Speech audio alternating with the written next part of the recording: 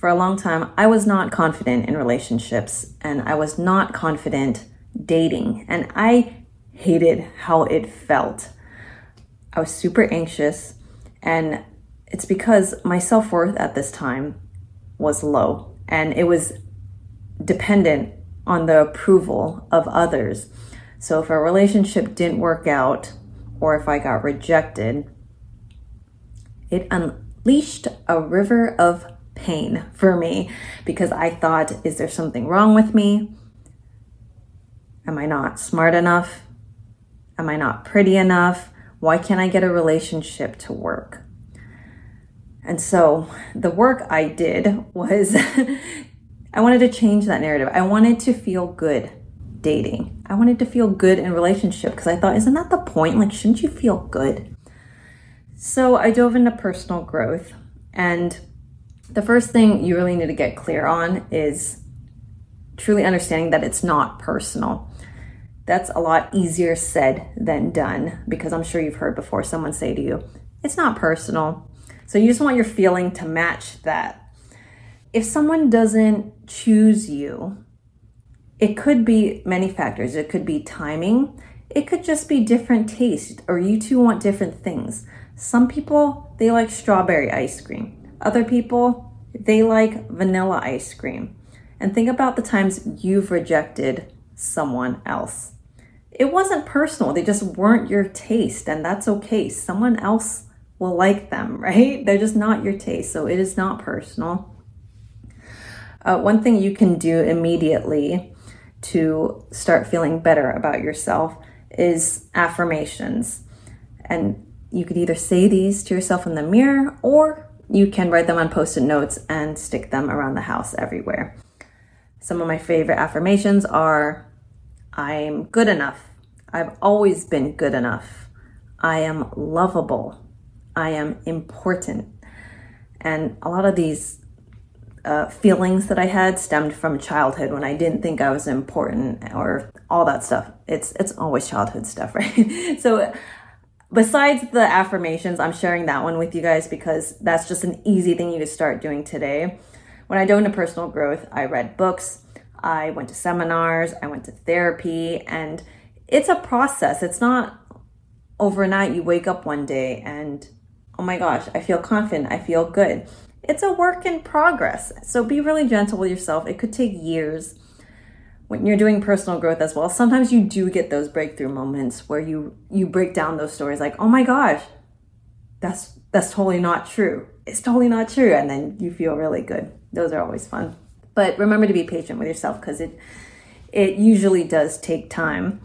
And with the affirmations, it's funny because when I met my husband, my now husband, the first time he came over, he saw these Post-it notes stuck everywhere, including in the medicine cabinet. You open up, there's a Post-it note there.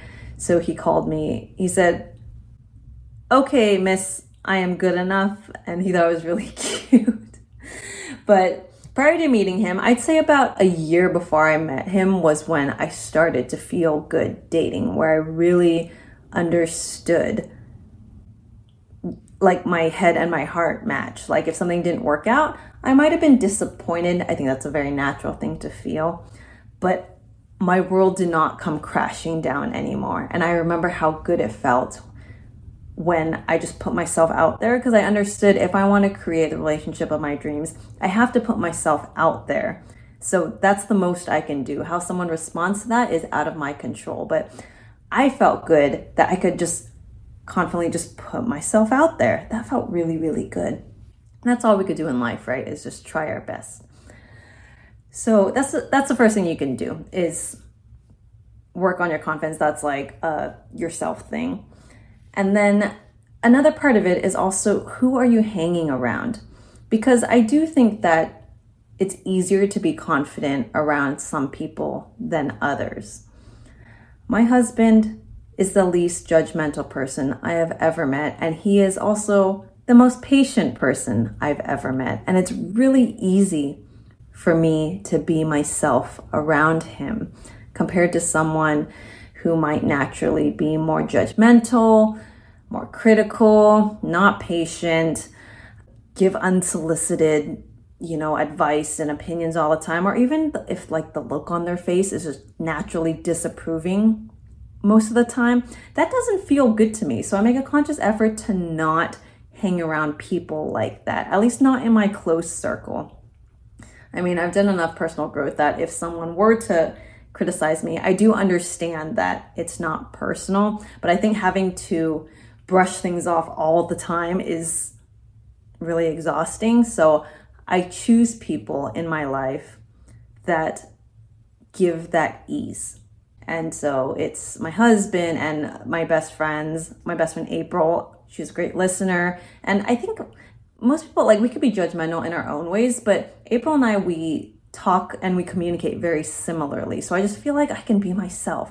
So before I met my husband, that was a nice blueprint for me. I should feel like how I feel with April. That's the self-expressed, relaxed version of me. That's how I want to feel. So that's another thing to consider, is who you're hanging around. And if you're already in a relationship and you feel like you're not confident or you can't be you, really decide what is most important to you. Is it more important to you that you can be the self-expressed version of yourself where you're living your truth and you feel good?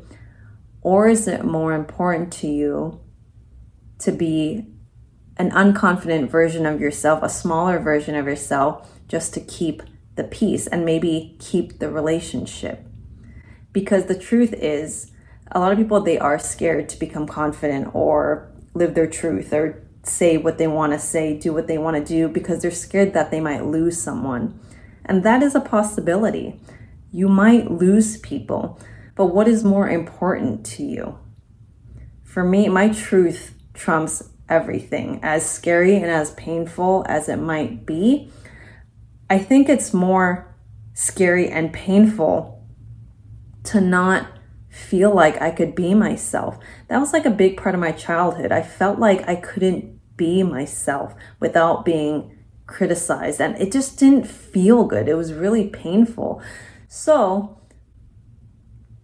you decide what's more important to you. And you're never in control of how other people respond to things. You never are. But again, all you can do is try your best. And I feel like life is short, so your goal should really be to feel good. I mean, I would think that's what most people would want. If you like these videos, please hit subscribe, hit like, leave a comment too. I would really, really love that. And check back for more videos if you are more of an Instagram person. My Instagram is cchang&co, and you could shoot me a message there. Thank you for listening, everyone. If you've enjoyed the show, please give it 5 stars and write a review. It helps my rankings, and I really, really appreciate it. And if you're interested in my book to read or gift to a friend, it's called Show Up: Finding Love for Independent Women, and it's available on Amazon. Have a great day.